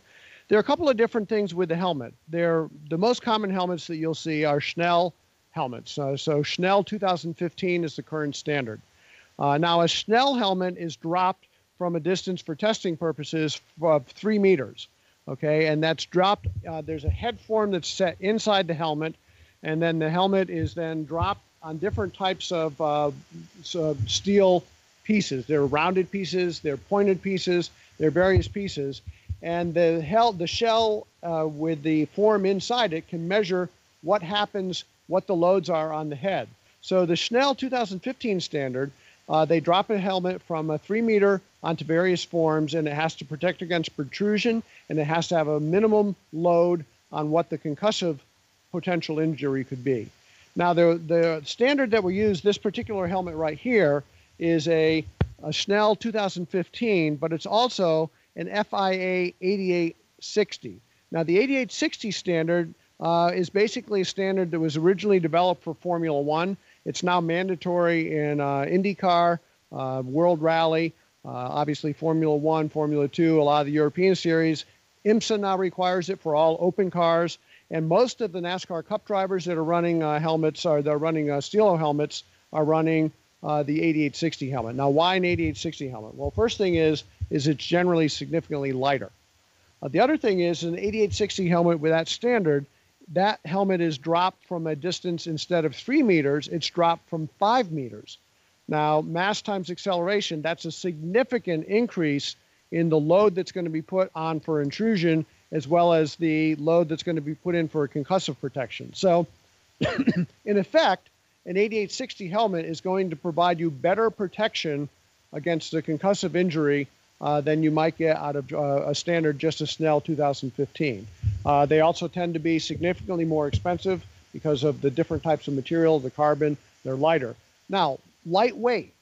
A helmet, when you're looking at your helmet, regardless of whether you're spending $300 or if you're spending $5,000, the important thing is weight. And if you have a couple of helmets that you can try on, and one feels significantly lighter than the other one, the advantage of the lighter helmet is, again, mass times acceleration. If you are having an impact and your head starts to move, if you have an extra pound on your head because the helmet weighs an extra pound, that is going to accelerate that mass, and it's going to be a harder impact with an object that you're going to hit, or a harder load on your neck as it's going forward. So weight is very important. Once we got drivers into a lot of the 8860 helmets that are out there for 4 or 5 hours in the Cup Series, they found out they didn't get a headache like they used to, or the headache was much less because you didn't have that extra weight. Now, when you're wearing a helmet, there's some other things that you should be concerned with. I highly recommend that you use a head sock or a balaclava, as it's formally called. Now, the advantage of the balaclava or the head sock is, A, it'll keep your helmet in a lot better, a lot cleaner, a lot better condition. You can wash this. The smell's going to be a lot less in the helmet. The other thing is it comes down and it covers your neck. Particularly if you have a beard or you like to leave a beard, that's an area that if your visor's open and you get some fire in there, that is something that hair can catch fire very quickly. A balaclava will protect against that. Now, if you don't want to wear a balaclava, another thing you can do if your visor's down is you can wear, this is what's called a helmet skirt. And what this will do is it'll fit in right around the bottom edge of the helmet, and this will protect your neck and will kind of come down so that any area here will not be exposed to any potential fire. So there are a few things strongly recommended. Now, if you're going to wear a head sock or a balaclava, you want to make sure that you bring it with you and you try the helmet on with the head sock, because it is a bit, there is some thickness there, and you want to make sure that that is taken into account when you're trying to wear the helmet. So it's very important that you look at that. Now, different helmets have different things. The Stilo helmet has these particular ear cups, and the ear cup gives you, if you put it over your ear, you get about a 19 decibel reduction in noise, which can be something very helpful if you're in a series with a lot of loud cars. And there's some shims that can be behind here that you can use. So there's some fitments there. Helmets also have various attachments for, this is a top air attachment, which would go on. This would blow air. We have fitments on the side that could do for side air. Most helmets manufacturers have some sort of a top air, some sort of a side air in order to feed into those particular systems. The other thing to look at is visors. A clear visor does great for certain times. This is a tinted, this is what we call a red iridium tinted visor. What this works out, Denny Hamlin and a number of drivers now use this day, night, whatever, and it really does, it gives you a very high contrast and a really, really good optic that you do, that really cleans things up on the track and cuts down on some of the glare. So you can have all sorts of different visors.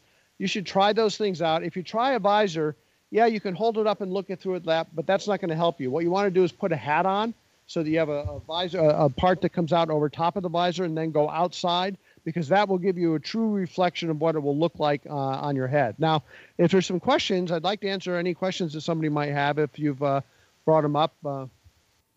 So we did have a question come in about helmet cleaning, if you guys do that, and then maybe some suggestions. We do a little bit of cleaning. I mean, we can help to dry it out. We use a product called Molecule. Molecule is a product called Refresh, which will help quite a bit. The most important thing is once you use your helmet, you should put it on some sort of a dryer or a blower in order to get the helmet dry. Never take your helmet off, put it in your bag, and then put the bag away. You always want to make sure you get as much air. Spray some Refresh or some spot cleaner in it, and that will help to keep it clean. There are some companies locally here in Mooresville that will actually put the helmet into some kind of a solution that they say that can totally refresh it. Some helmet manufacturers will replace the liners and stuff after some period of time.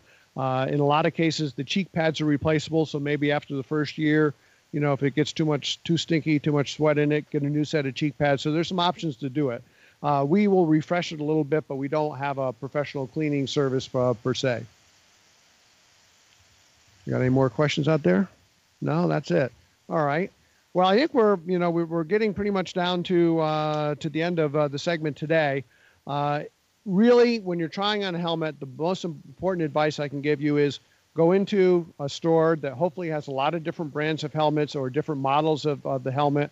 Try on several different brands, because every brand fits a little bit different. Every model of every company fits a little bit different. Every head is different. Every helmet is different. You want to make sure that you get that all done. So I think we're in good shape right now. I'm going to pass the mic back over. I appreciate your attendance. If you liked our Facebook Live here, say that you liked it, share it, send it around, and we'll be happy to give us a call here at HMS, and we'll answer any questions you want. Well, I'll toss you one more because they got it in right under the buzzer, Joe. How long should a helmet be used? As far as if there's no issues with the foam, like you talked about earlier, is there a specific time frame? Well, basically, most sanctioning bodies allow two versions of Schnell standards. So right now, pretty much everybody allows a 2015 and 2010. There's a new Schnell standard that comes out every 5 years, and it usually in some events they'll allow like 3 standards for the first year.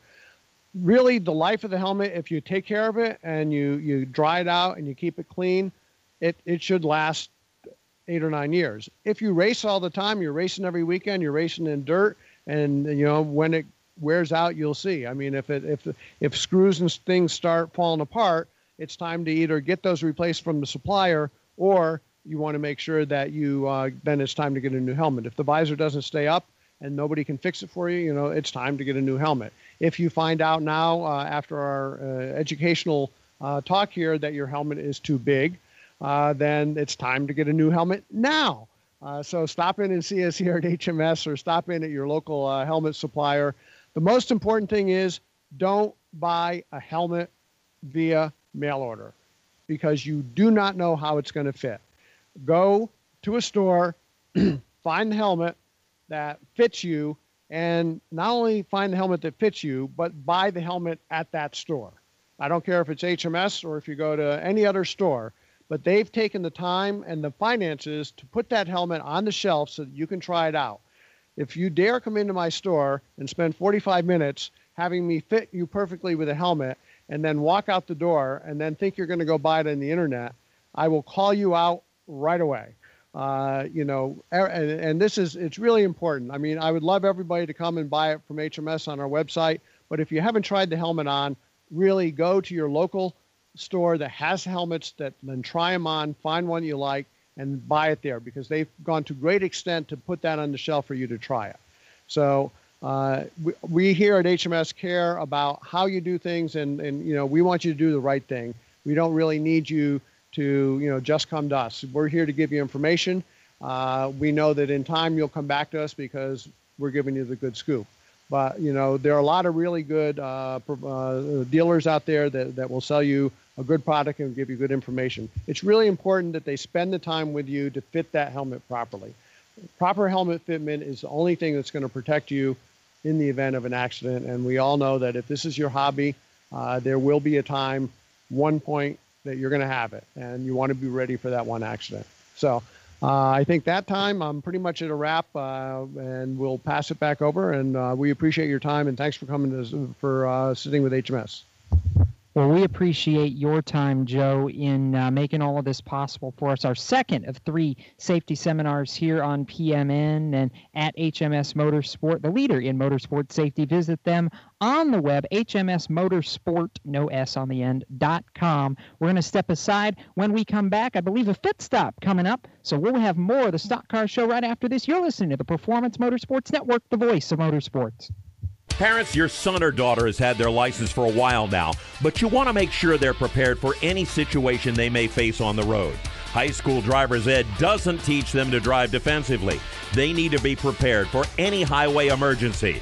For less than a month's insurance, and a whole lot less, BSR instructors at Summit Point Motorsports Park in nearby Summit Point, West Virginia, will teach your son or daughter how to respond instantly and positively to unexpected situations on the road. BSR's specialized accident avoidance training teaches swerve to avoid maneuvers at highway speed, ocular driving, which focuses driving attention on ways to avoid accidents, vehicle dynamics and feedback, skid control and skid recovery, threshold braking on straights and progressive braking on curves, and off-road recovery techniques. This is stuff driver's ed simply doesn't teach. So call BSR today, 304-725-8444. Give your kid the skill set needed to drive safely and responsibly on the highway. That's 304-725-8444. You hear that? That's the sound of America's only sports car. That's right, it's a Corvette. But not just any Corvette. It's your Corvette. It's that who cares if there's traffic part of your day. And this can be you when you come to Cooper Corvettes. With 60 years of Corvettes to choose from, there's always a Corvette in your budget. And they'll service any Corvette you bring in. Cooper Corvettes on Route 1 just north of Quantico and Triangle. Call, click, or visit CooperCorvettes.com. HMS Motorsport is the leader in motorsport safety.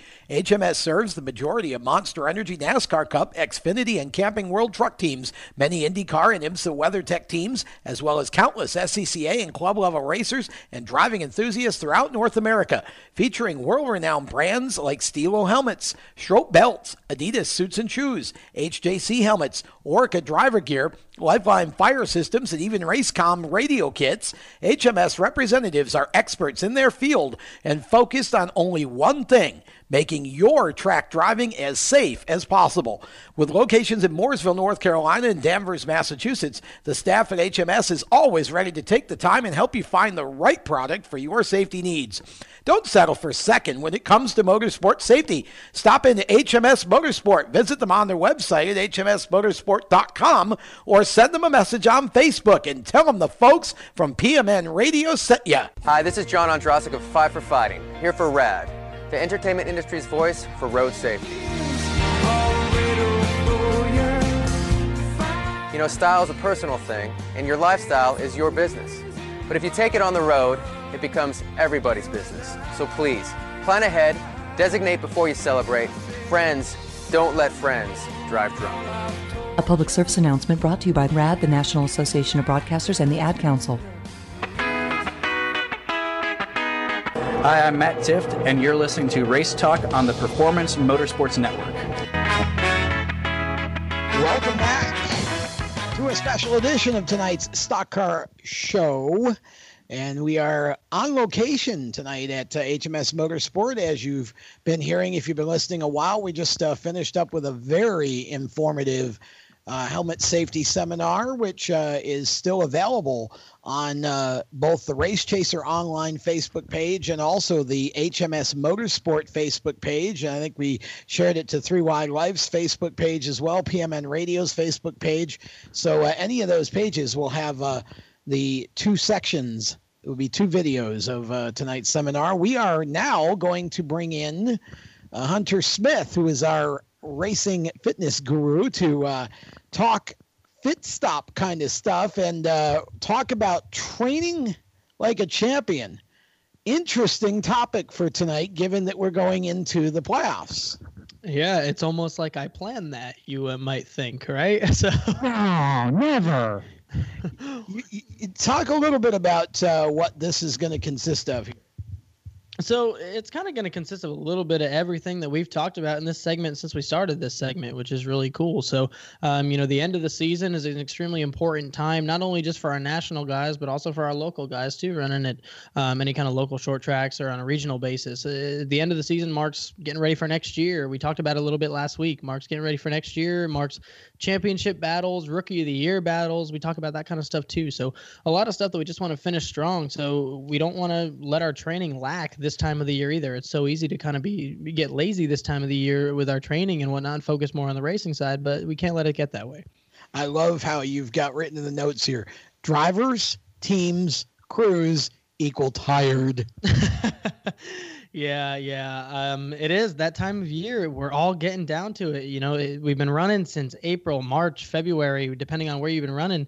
And, some of your West Coast guys, maybe you've been running all year, you haven't stopped, but it just gets to this point in the season where we're all ready, not necessarily ready for it to end, but we're ready to start wrapping things up. And really, next year's coming already. Our off season is very short in this sport. So we have a very short off season. We don't have a lot of time to prepare. So we used to really start preparing for the next season at the end of this season. So right now we're only tired because we're still working on this year, but we're also trying to focus on next year as well. I was going to say, let's not focus on next year just yet, because if you're in a points battle, you've got that to focus on. And even if you're not, you probably still got some races left in your season. So you really want to stay as sharp as possible. Talk about the mental toughness side of this. Talk about what we need to be doing as drivers, as teams, crew members, to be able to keep ourselves sharp and sort of propel ourselves through the rest of this season. Yeah, definitely. So mental toughness, I think, comes into play the most this time of year.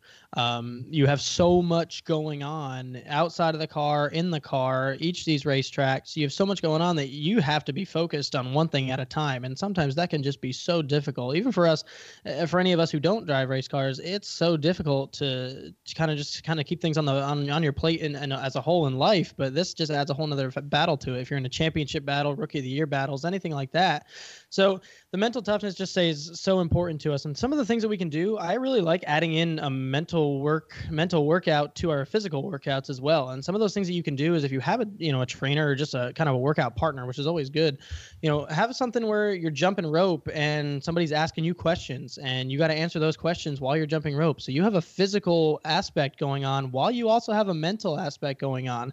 I've seen a few guys do it where all you have to do really is if we have a jump rope or we have maybe squats or any kind of exercise, and while you're doing that, someone's asking you, okay, who drives the 2 car? Who drives the 5 car? And you just have to answer those while you're doing those exercises. Kind of combines a little bit of both, keeps you really sharp on both ends of things. What color is the pace car? Maybe not. What color is the jet dryer? Juan, you take your pick. It's wow, he went there. He went there.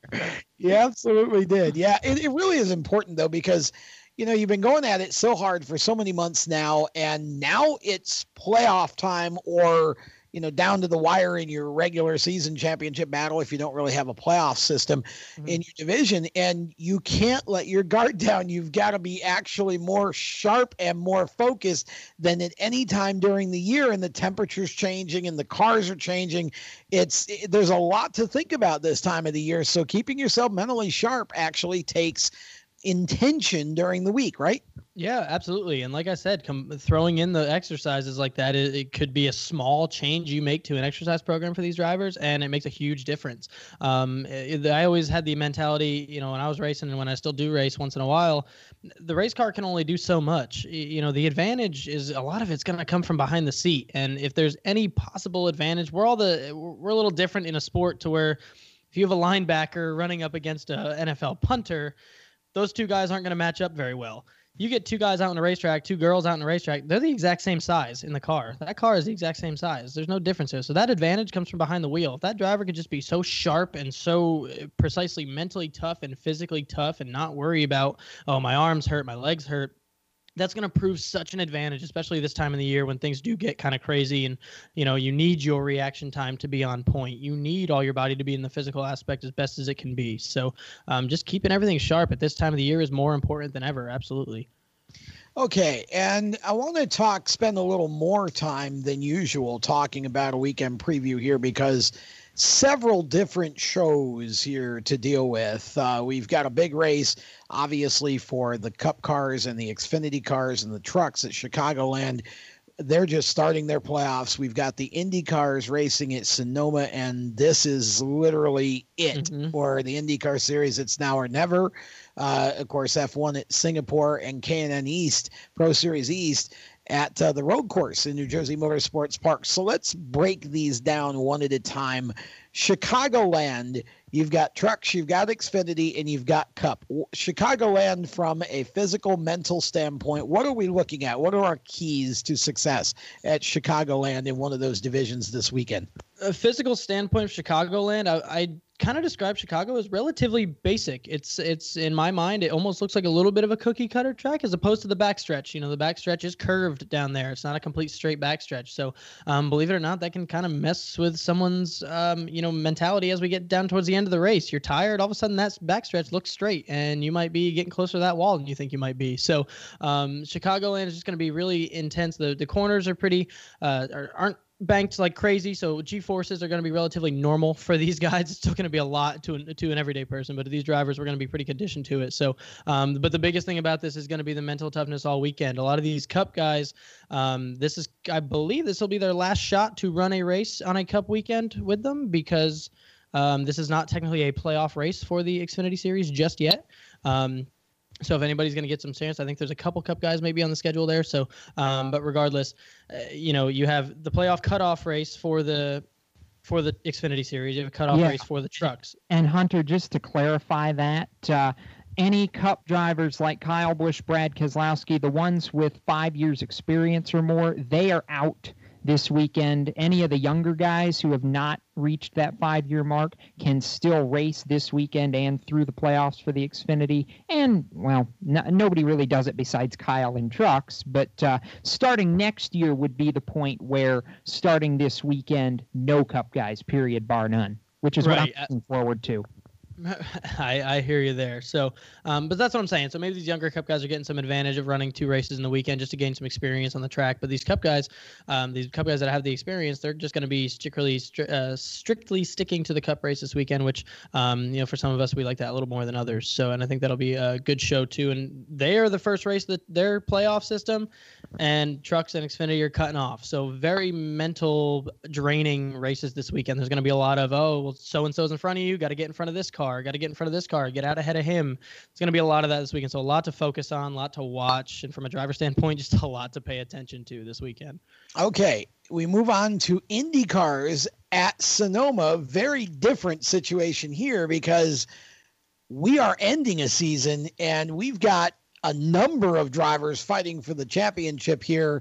And I think everybody's kind of watching Helio Castroneves and knowing that, of course, part of what's going on seems to be that perhaps, and we'll talk about this more either later or on a future show, but it looks like there's a possibility perhaps Penske will not contract next year to 3 teams. So maybe Helio keeps going, but at least for right now, Helio is fighting for his future in IndyCar and fighting for a championship of course, along with several other drivers. What are we looking at Sonoma for those guys? Well, Sonoma's a very physical track and in a very physical car like an Indy car. You're looking at a lot of flat corners where these guys are going to hit a lot of side lateral G-forces.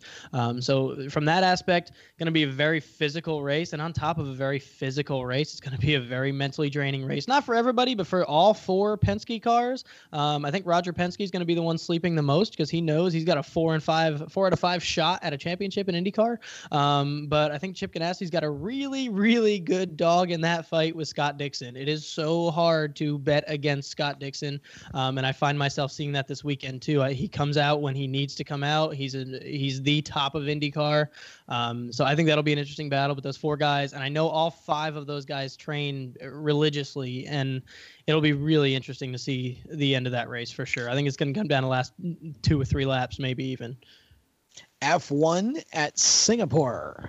F1 at Singapore, very fast track, a lot of flat corners. Going to be really physically demanding lateral Gs. Not a whole lot going on championship battle. Not getting detrimental to the end of the year just yet. We have Lewis Hamilton. We have Sebastian Vettel in a very tight battle at the top for those guys.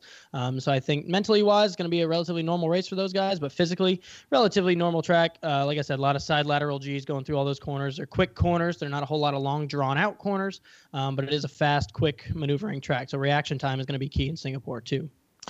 And last but surely not least, the K&M Pro Series East down to their last couple of races in the battle between Harrison Burton and Todd Gilliland for the championship there as they go to the road course at New Jersey Motorsports Park.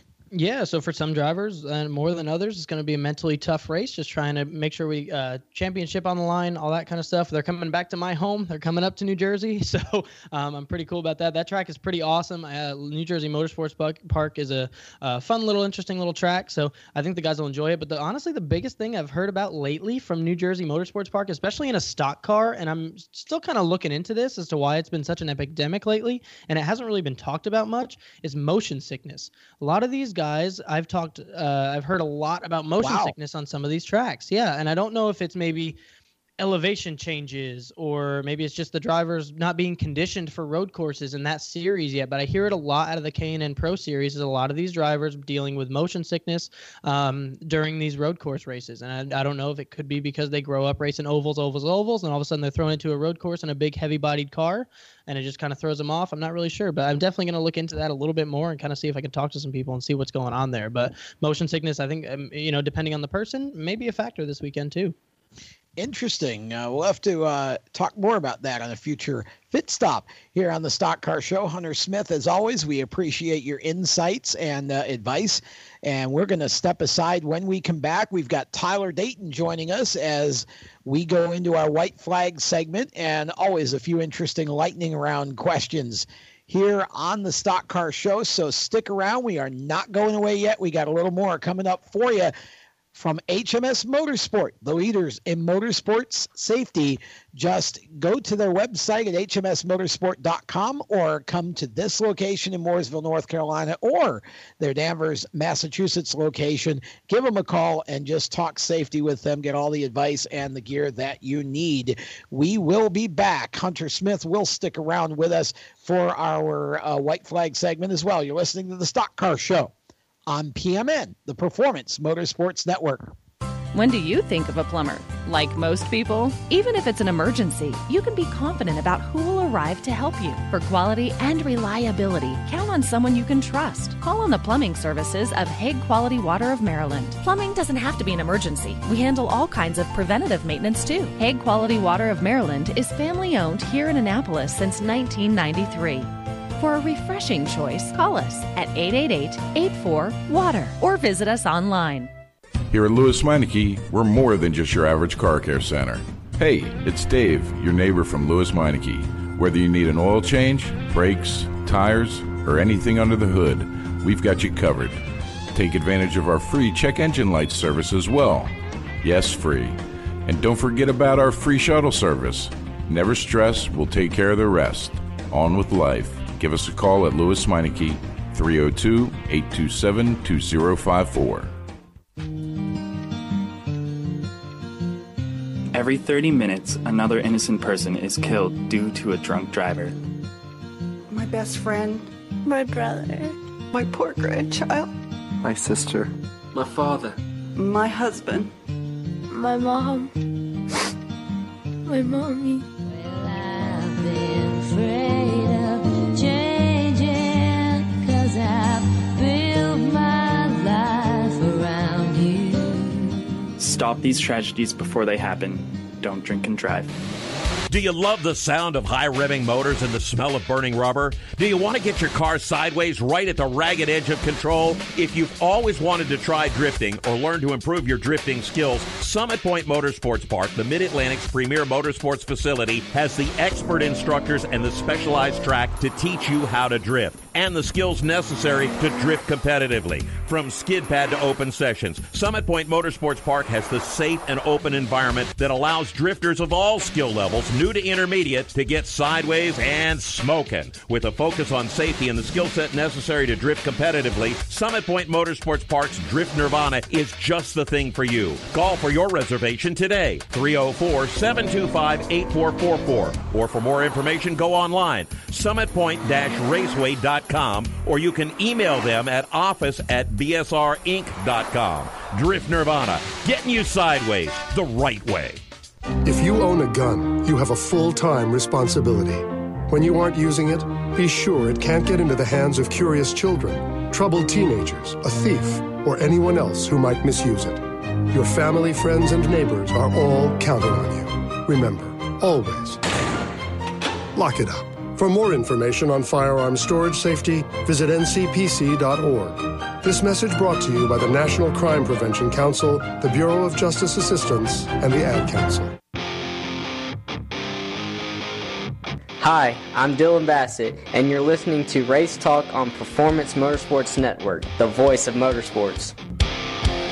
Welcome back to the Performance Motorsports Network and the Stock Car Show, presented by our good friends at HMS Motorsport, the leaders in motorsports safety.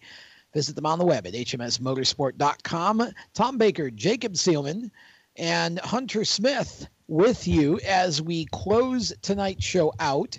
And we've got a special guest here in the form of Tyler Dayton. He's always special. He's always special. Just maybe not in the kind that he would hope. Yeah. Well, Tyler is, again, one of the local drivers here in the North Carolina area, running the Super Truck Series at Hickory Motor Speedway, 2015 series champion there in this division, finishing up year 3 in the trucks. And one more race to go on Saturday, Tyler. I remember we were there early in the season for the first race, and it seems like yesterday, and here it is, almost the end for you already. Yeah, it feels that way every year, I think. You know, we get the start of the season, and we have a good start, and then it's just like, oof, everything's gone. The season's all gone. And do that sound effect again. Oof. Yeah. Yeah, so it's just been one of those kind of seasons, I think, just such a fast-paced season. We haven't had any rainouts this year, anything, so it just felt like it was just kept going and going and going. So. Yeah, talk about how rare that is, because Hickory's always good luck for a rain out or 3 or 5. I think we had 2 or 3 last season, and Hickory doesn't do makeup, so when that happens, it's gone. You lose a race. Yeah. So if you're in a championship battle at that point, it's like, well, we just lost a race. So this year we haven't had any problems like that this year. So it's been a good season. 5 wins. Hopefully you can pick up the 6th one on Saturday night. That's always the goal. Currently 3rd in the standings due to some complications, but other than that, it's just been a good season. Is it bittersweet in a way, knowing that the last couple of years there's always been hey, there's next year to look forward to? Is it bittersweet knowing that this is the last one for all intents and purposes? Yeah, I said something on Facebook the other day. It's kind of crazy that this is my last race ever in a truck. I've spent 3 years of my life running it and winning races and winning a championship, and now this is it. So I need to go out with a bang, I guess. Well, not exactly a bang. Yeah. Go out in victory lane. We don't want to go out with a bang. That's you don't want to do that. Yeah. Yeah. Choice of words there. Yeah. The word bang in racing is a bad term, Tyler. Bad term. You've had a few of those. Bad time. So I know you mentioned it's not going to be the championship that you wanted, but the race wins, the speed, basically going out and proving not just to everybody that you're racing against on the track, but really everybody that's watched on this year, truly what you're capable of. This year felt to me for you kind of like the year that you took everybody by the throat for so much of the season. Is that something you can look back on after this is all over and kind of smile knowing that we showed them what we were made of? Most definitely. The plan this year was to just go out and win as many races as possible. And we weren't really chasing the championship per se. So the plan was just to go out and win have as much fun as we can, and win as many races as possible. And I think that we've accomplished that. Hopefully we can add another one. But 5 wins and I think we had 7 poles, 6 poles. That's a great season. It's not going to be the second championship, but it's still an awesome season to look back on. The greatest season I've ever had in my racing career by far. Well, it really has been a good season, and I think you've grown a lot through this year. You've had sort of some peaks and valleys a little bit, but you've really grown a lot from this year that you can take forward now into, I know you're still looking at what the next step in your career is going to be for 418 and beyond, but be able to take forward with you. And really the truck series as a whole over the course of the 3 years has been an awfully good development step for you at Hickory Motor Speedway. Yeah. I ran the Super before that. And yeah, you kind of got it slightly backwards. Yeah. You were running a Super late model at 13. First, I was 12 and 13. Yeah. And I didn't really know how to handle a big car yet. So when we stopped the Super late deal and I went to the truck, I was like, oh, this is a little bit slower than the Super. And I just allowed myself, I worked harder than I ever had before to get better mentally, better physically. So these 3 years definitely helped a lot with that. So I think my next step, I will already have better knowledge than I would have if I just would have, jumped from the Super to something else. It's an interesting way to think about that. And I think you've kind of, like you said, you've covered all the bases there. So now whatever your next step becomes, you'll be able to take all of that training and apply it. Yeah, that's what I'm hoping. Yeah, it's definitely it's been a great season. And I know that a lot of people have gone into this to help you over the course of the years. And we'll give you a chance before we get into our lightning round just to say some thank yous. Oh, goodness. I got to thank DLP Motorsports, my mom and dad, the biggest, because they're the only reason I get to do this every year. And for my whole racing career, it's all due to them. I work hard myself, but they're the reasons why it happens. So they're the big ones here. Jimmy Jingles, who I think he's watching live right now. He's the best spotter I could ask for, and best great guy. Crew member. Yeah, he's awesome. Couldn't have done anything. Couldn't have won all these races without him, and he's just been a good friend and given me some good advice. Well, we're going to keep Tyler around. We've got Hunter Smith as well. He learned how to do this lightning round thing pretty good at the summer shootout. Yeah, so he really not? did. We had Tyler working with us at the shootout and has done a couple of other things with us on the media side this summer as well. So we're going to move into our lightning round, and I'm going to throw out the first question here. The playoffs coming up for the NASCAR Cup Series. Playoffs. We're talking playoffs. And so we started Chicagoland. So here's my question. I'll go around the table. The question is, give me a percentage of the chances that we see a first-time Cup Series winner sometime during the playoffs. Jacob. You're seriously starting this question with me? I'm about to disappoint a lot of people. 0. Oh, I'm sorry. We will not see a new winner in the playoffs. Absolutely not. Oh, all the Chase Elliott fans, send hate mail to Jacob at. Okay, Tyler, I'll go to you next. I'd say it's going to be 50-50. I mean, wow. Chase Elliott's the only one I see in my mind that has a possibility of getting the speed up and winning a race. I don't see any other rookie being able to do that or any other first time. So I think Chase Elliott's the only. Hunter Smith. I got to say there's 2 dogs in that fight. And one of them you might disagree with me with, but I'm going to obviously say Chase Elliott. I think you definitely got a shot at Chase Elliott. And now that I'm actually looking at this entry list, you might actually have 3 shots. So I think it's going to be Chase Elliott, Eric Jones, or you might have a shot with Daniel Suarez at these mile and a half tracks. He does run pretty well there. So I think you could see any of those 3 guys honestly get in there, especially with Chase Elliott running for the championship. I think that 24 car is just going to have to be on their game. I think it's between those 3. It's not unrealistic. I think you can see a shot between any of those 3 guys. What is your percentage, though, that we actually get one of them to win? Give me a percentage. Let me go 33.3 with the bar over it. That means repeating. So you that would literally be 1 have out of 3. One out of 3. Okay. So Hunter stepped up the math game there, and I'm going to back off that a little bit. I'm going to just go with an easy number. I'm going to say that you're all wrong. It's going to be higher. There's actually a 60% chance of a driver winning for the first time in the playoffs, and I'm going to just go ahead and say it. It's going to be Eric Jones. Wow. So we'll see if I'm right or not about that. I'm going to throw out another question here and go to the IndyCar side of things. We're coming down to the championship run here. It seems like, as you pointed out in the pit stop, Hunter, Penske's got 4 of the 5 horses in this one. But Hunter, I'll start with you. What is the percentage of chance that a Penske car does not win the championship? You can't say 1 out of 5. Okay. No, the percentage that a Penske car does not win the championship basically means what is the chance in the percentage form that Scott Dixon wins? Oh, I think Scott Dixon's got about an 80% chance. I am fairly confident that Scott Dixon will take this championship this year. Tyler? I'm going to go with 20. He's in a sea of 4 Penske cars. That's going to be really, really difficult to beat. He just took the cheap way out. Yeah.